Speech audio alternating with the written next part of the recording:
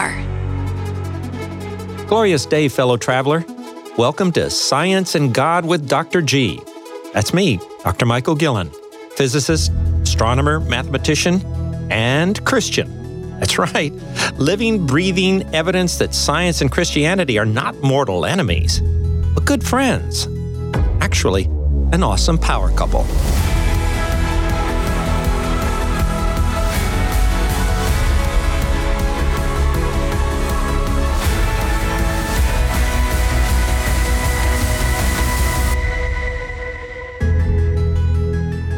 Okay, so today I want to explore a fascinating topic you don't hear much about. Sacred spaces. What do I mean by that? Well, if you go on the internet, you're going to see all kinds of definitions of sacred space.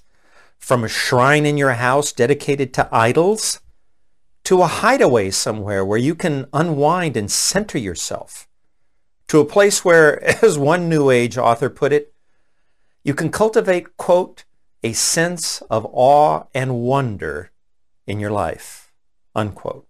All right. For me, as a Christian, a sacred space is more profound than that. For example, here's a good starting point. A sacred space is a physical location, natural or man-made, that has a palpable spiritual power to it. Okay? A power that amplifies your connection to God and to the unseen world. Now, I admit, even this definition's a little vague, but like I said, it's a start. We're going to flesh it out as we go, okay? So go ahead, mobilize your SQ, my friend, and let's get going, all right? Let me start back in the 1990s. You know, I became good friends with Dr. Robert Schuller. You might remember him. He's dead now, but back then he was the senior pastor at the Crystal Cathedral in Garden Grove, California. That's Southern California. Now today it's called the Christ Cathedral, and it's run by the Catholic Church. It's a tall, spectacular building made of glass. You can see it from the freeway, and it sits on a beautiful 34-acre campus. There's nothing like it in the world. If you haven't been there, if you're ever in the area, go. It's a beautiful place to just meditate for an afternoon. Anyway, one day, out of the blue, Dr. Schuller invited me to join him on a field trip. You know, just like high school. Let's go on a field trip. He said he was going to meet with some experts at the University of California at Irvine, which was not too far away from the Crystal Cathedral, to learn about sacred spaces. You know, I knew nothing about the subject. That's the first time I had even ever heard the expression sacred spaces. So, you know me, out of curiosity, I said, yeah, let's go. I went with him. Now, I can tell you, my friend, in the 20-some years since that fascinating day, which I'll never forget, I've come to learn a great deal about sacred spaces. Now, for one thing, they remind me of a report, and this might sound a little bit odd, but you'll see what I mean in a minute, but they remind me of a report I once did for Good Morning America on the Vienna Boys Choir. Yeah, I flew to Vienna, Austria, interviewed the boys and their director, and I listened to them perform at the famous Musikverein, which is also known as the Great Hall, which is also known as the Golden Hall, because its interior, which is magnificent, is covered with gold leaf. I mean, they must have spent a fortune on the gold leaf.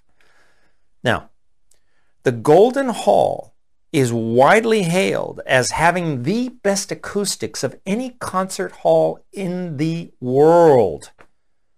You know what? I agree. Because when I was there, listening to the boys sing, and I was an audience of one, it was amazing. I was transported to a place that was not of this world. There's no other way to put it. You know, I told myself, this is what heaven must be like, listening to those heavenly voices. Listen to how one person put it. He was a tourist who stopped by and listened to a concert at the Golden Hall. Quote, "The acoustics in the Golden Hall are as amazing as what people have been raving about. It's as if we can feel the music seeping through our bones." Unquote. Think about that. Seeping through our bones. That's a good way of putting it. There's something very powerful about being inside that concert hall. Something that amplifies your connection to the music and to the musicians. Now, I suppose you can see why I'm telling you all this, right? Because a sacred space, my friend, is like that. It's the spiritual equivalent of the Golden Hall. In fact, you might even say the Golden Hall itself is a sacred space. More about that in a minute. But when you're inside a sacred space, what I'm telling you is that you can feel God's presence. And the feeling seeps not just through your bones, but through your very soul. You know, during my lifetime, I've been really fortunate. I've had the privilege of traveling all over the world, mostly on ABC News' Nickel. And I've seen some amazing places, including what I'd call sacred spaces. Now, I don't have time to describe them all, of course, but here are 3 of my favorites. Okay, are you ready? First, of course, the Crystal Cathedral. You know, during the years I knew Dr. Schuller, he often asked me to guest preach for him. And it meant delivering the Sunday message twice, once at 9 a.m. and then again at 11 a.m. There were 2 services. Now, the service was videotaped and it was broadcast worldwide as the Hour of Power. Have you ever heard it or seen it? I think it reached something like 33 million people all over the world, including, by the way, Red China. It's pretty amazing. Anyway, one Sunday morning, about an hour before the first service was to begin, I was getting ready in Dr. Schuller's dressing room in the basement of the cathedral, huge basement. All of a sudden, while I was getting ready, the empty cathedral was filled with the sounds of the orchestra and the choir rehearsing for the service. Just like in the Golden Hall, I felt myself carried away to a place of utter peace and contentment. Even as I describe it to you now, I can still experience that feeling again. Afterward, when the music stopped and we were about getting ready to actually do the service, you know, I flashed on the character of Quasimodo. Now, I know it sounds weird, but listen to this. At that moment, I wanted to be like him. I wanted to be like Quasimodo. Remember the story? Quasimodo was a hunchback who lived inside the bell tower of the Notre Dame Cathedral in Paris. Well, at that moment, I wanted to live in the basement of the Crystal Cathedral for the rest of my life. I never wanted to leave that sacred space. That's how precious that experience felt to me. I don't know if it's coming across to you in my words, but I'm doing my best to describe what I felt. Anyway, second on my short list of sacred spaces that I visited is Israel. Now, I've been to Israel 4 times. 3 of those times I went for ABC News and I filmed all over the region. Tel Aviv, Jerusalem, Jericho, the Dead Sea, you name it. And I worked with Israeli crews, by the way, and I fell in love with the Israeli people. To this day, they are some of my favorite people on the planet. Most of all, though, as I walked around the old city of Jerusalem, and I remember doing it early in the morning, I had the distinct feeling that here, this place, was the mother of all sacred spaces, the planet's spiritual ground zero. In fact, I remember when I was walking around the walled city, envisioning lines like lines of longitude from all over the earth, literally converging on Jerusalem, like a bullseye. It's a feeling I've never experienced anywhere else in the world. And as I said, I've traveled all over the world. Okay, third on my short list of sacred spaces that I have visited are the caves of Lascaux. Now, you've never heard of them perhaps, but they're in southwestern France near the village of Montignac. Years ago, when I was at Good Morning America, the French government gave me permission to go inside those caves. And it was a very big deal. Why? Because the caves are permanently closed to the public. Not even my film crew was given the green light. Only my wife, Laurel, and I were allowed inside. And even then, just for 20 minutes. Why the big deal, you wonder? Well, because inside Lascaux are some of the oldest, most well-preserved cave paintings in the world. Inside, all over the cave walls, are about 600 paintings and 1,500 engravings, dating back more than 15,000 years. Imagine that. It was a time when the earth was warming up.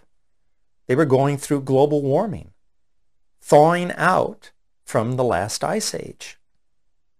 Now, during our 20-minute visit, we were allowed to turn on our flashlights for only a few seconds at a time because they didn't want us to disturb the internal environment. That was the whole idea of why they were keeping the caves closed, because these paintings could easily deteriorate if you allowed people to just traipse through there.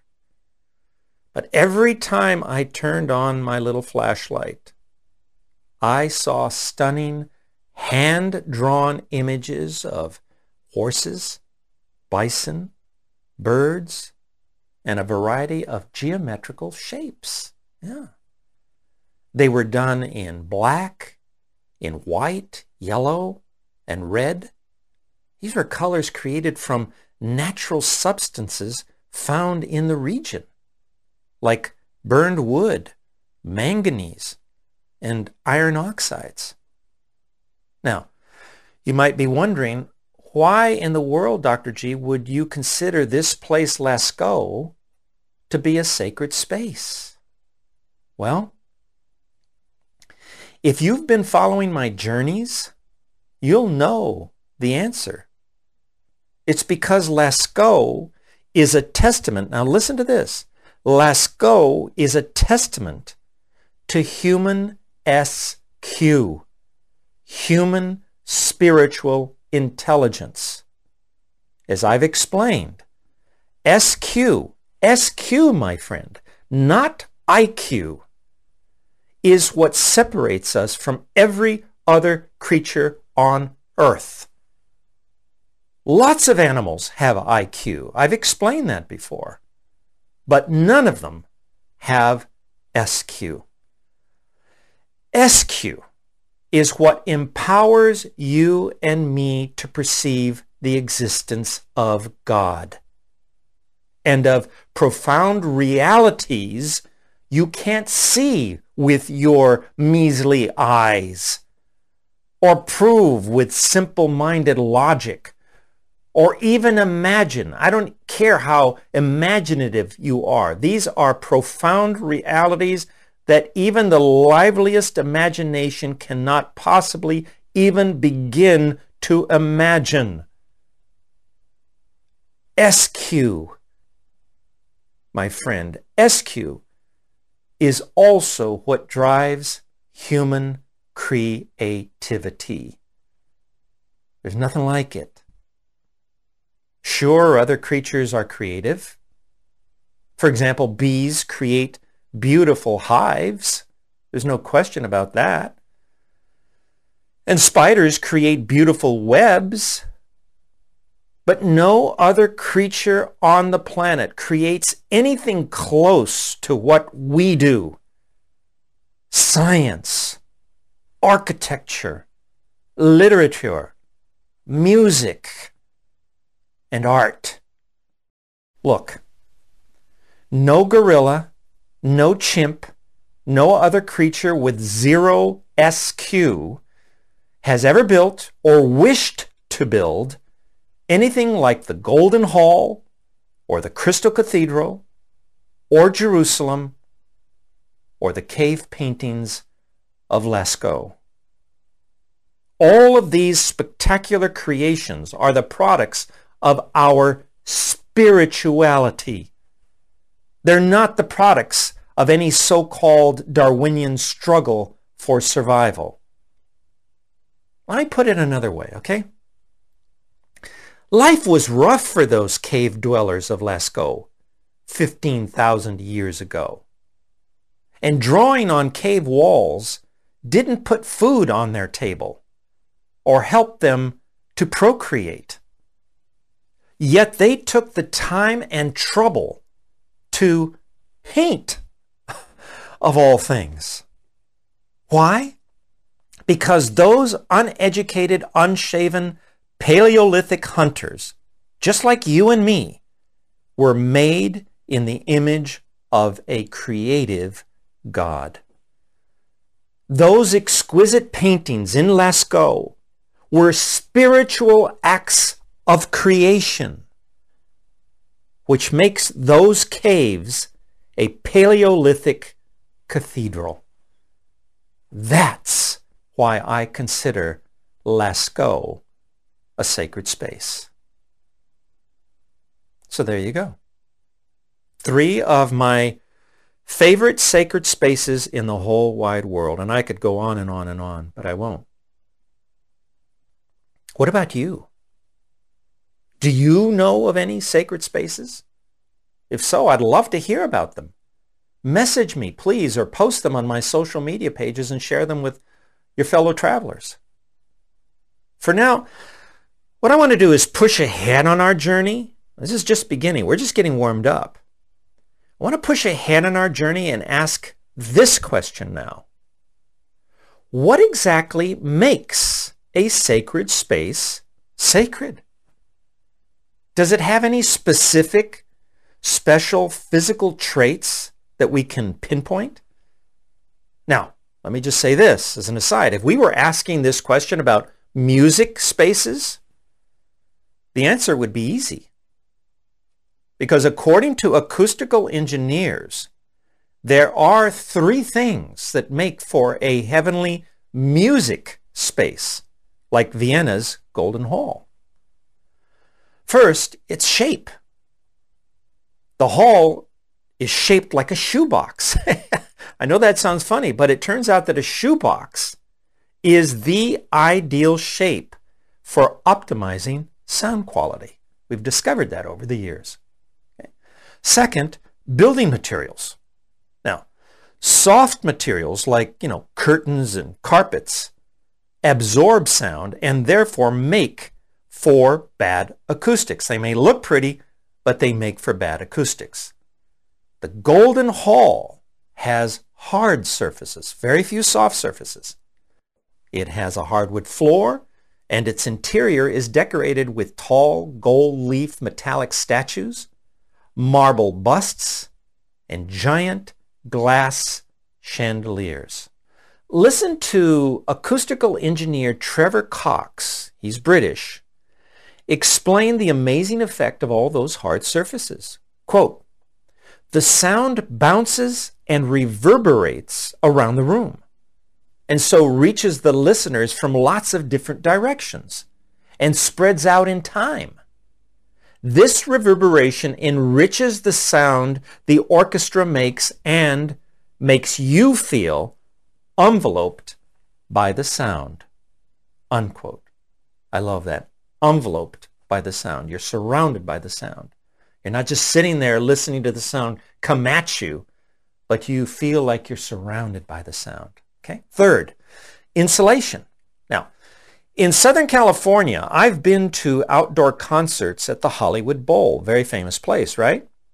at night under the stars, oh man, it's definitely a magical experience, especially if you want to take a date. It's very romantic. You sit out on the lawn under the stars. Woo, it's great. But the acoustics are not great. Okay, so the environment is great, very romantic, but the acoustics are lousy. And the experience is ruined by the noises of the busy city all around it. Traffic all the time, day and night there. That's why, my friend, most concert halls are extremely well insulated. In many cases, in fact, their walls include a sizable air gap, which is a really good sound insulator. And their floors are mounted on springs to absorb any outside vibrations. Yeah, pretty elaborate. Now, back to the question of what makes sacred spaces sacred. It turns out, and this is interesting, some sacred spaces do resemble ideal music spaces. Yeah. In fact, I remember watching a movie called War Room. Have you ever seen it? It's one of the highest grossing Christian motion pictures of all time, War Room. Now, in it, there's an old woman named Miss Clara Williams, and she's known to be a great prayer warrior. Many times a day, Miss Clara steps into her sacred space, which is a closet inside her house, and she gets down on her knees and looks to God for help. Now, interestingly, her prayer closet has the very same key features as Vienna's famous Golden Hall. Yeah. It has a shoebox shape, it has hard walls, and it's insulated from the hustle and bustle of the outside world. There you go. That said, however, not all sacred spaces work that way, okay? For example, whereas the outdoors makes for a lousy music space, like I was explaining with the Hollywood Bowl, it makes for an awesome sacred space, yeah. In fact, for me, let me tell you, the most spiritually powerful Easter services I've ever attended were held outdoors. Yeah, absolutely. When we were living in Malibu Canyon, we attended Easter services outdoors under a huge tent overlooking the Pacific Ocean. Oh my gosh, it's called the Malibu Bluffs. I've never felt closer to God than under that tent in the great outdoors, let me tell you. I once even had a vision, get this, for an outdoor ministry. Yes. I had a landscape architect create drawings of my vision and even scouted around Southern California for an ideal sacred space. Now, sad to say that ministry never happened. God called me to do other things, which included producing a family movie, Little Red Wagon. Look it up. But I still have those drawings. I do. So who knows? Stay tuned. With God, you never know, my friend. You never know. But you know what? It reminds me of the great British evangelist George Whitefield. During the 18th century, he decided to start preaching outdoors to common laborers, to common people. Now, his fellow Anglican colleagues were horrified at the thought, oh, good Lord, no, outdoors to common people? They were used to preaching to well-dressed people inside proper four-wall churches. Oy, no, not outdoors. But you know what? Whitefield didn't care. And over the course of his lifetime, get this, he ended up preaching outdoors to a total of 10 million people. Amazing. Good for him.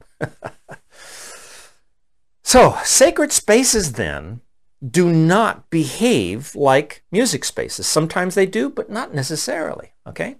They don't follow a rigid set of conditions. Very interesting. In fact, sacred spaces, when you look into the subject, come in all conceivable shapes, sizes, and styles. Like the sacred Camino de Santiago. That's the path pilgrims from all over the world take to the tomb of St. James in Galicia, Spain. Or like the sacred pyramids of the Maya Indians in the Yucatan Peninsula in Mexico. Or like the Ganges River in India, considered sacred by the Hindu religion. Sacred spaces come in all conceivable shapes, sizes, and styles. You know, when we were living in Southern California, our church was destroyed by a wildfire. For several years, while the church was being rebuilt, we were forced to worship first at the nearby Jewish center. They were very kind to us to let us in and worship there. Then at a local arts center, the Malibu Arts Center. Then at a local elementary school. And then finally a sprung structure. And if you've never heard about that, it's kind of a fancy tent. But in each case, the location became a sacred space for us. In fact, when I look back on that experience, I can honestly tell you that our church was never more on fire for the Lord than during those many months when we went from one place to another. Each of them became sacred. When all is said and done, in other words, my friend, I believe any place is sacred. I'm going to repeat that. I believe any place is sacred. If, it's conditional, if you yourself treat it as holy ground. If you yourself go there to meet with God. If you yourself go there to proclaim God. Okay? You know, I think of my paternal grandfather, after whom I'm named. I loved my paternal grandfather, Dr. Miguel Guillen, Dr. Michael Guillen in English. You know, my grandfather grew up as an atheist. But one day, while visiting Kingsville, Texas, he happened to hear music. Yeah. Following the sound, he came to a storefront. Inside, there was a group of Christians having a worship service. It was so random. Curious, my grandfather went inside and stood in the back. He was not a religious man. He was an atheist. But he was curious, and he had nothing else to do. He was just waiting around for something in Kingsville, okay? And by some miracle, I won't go into the details. Some other time I will. But by some miracle, what my grandfather saw and heard during that service changed him completely. Right then and there, he became a Christian. I'm not kidding you. Immediately afterward, Grandpa returned to his hometown, which was Los Indios, Texas, right on the Mexican border, and he began preaching under the shade of a huge ebony tree. Now, years later, through a series of miraculous developments, and there's no other way to put it, miraculous developments, my grandfather became the president of the oldest independent Spanish-speaking Pentecostal organization in the country. Today, it has hundreds of churches throughout the U.S., Mexico, and Central America. Why am I telling you this? Because my grandfather's experience perfectly summarizes the nature of sacred spaces. Yes, there are places specially designed to be sacred, you know, like the Crystal Cathedral or the Holy City of Jerusalem. But those amazing venues are far outnumbered by countless ordinary places all over the world. Ordinary places made sacred by you and by me. By our SQ-driven desire to connect with God and the unseen world. You know, in his first letter to the early church in Corinth, which is in Greece, the Apostle Paul puts it this way, quote, "Don't you realize that you are the temple of God and that the Spirit of God lives in you? For God's temple is holy, and you are that temple. Unquote. Oh, you are that temple. You are sacred. In other words, my friend, the Bible is saying that when you voluntarily allow yourself to be inhabited by the Spirit of God, then you yourself become a sacred space. You see, that big old ebony tree was nothing special until my grandfather came along. Bursting with the Spirit of God, it was he who transformed that ordinary tree into an outdoor holy temple. That's why sacred spaces can be anywhere on the planet. A concert hall, a cave, a closet, an elementary school, a tent, and yes, even a storefront in a small Texas town. So then, my friend, if you sincerely wish to connect with the Creator of the universe, go no further than where you are at this very minute. Because where you're standing or sitting right now is holy ground, made sacred by you, God's heavenly creation, and by your unique and powerful spiritual intelligence. Okay, that's it for now. Remember, this podcast is not a lecture series. It's a conversation.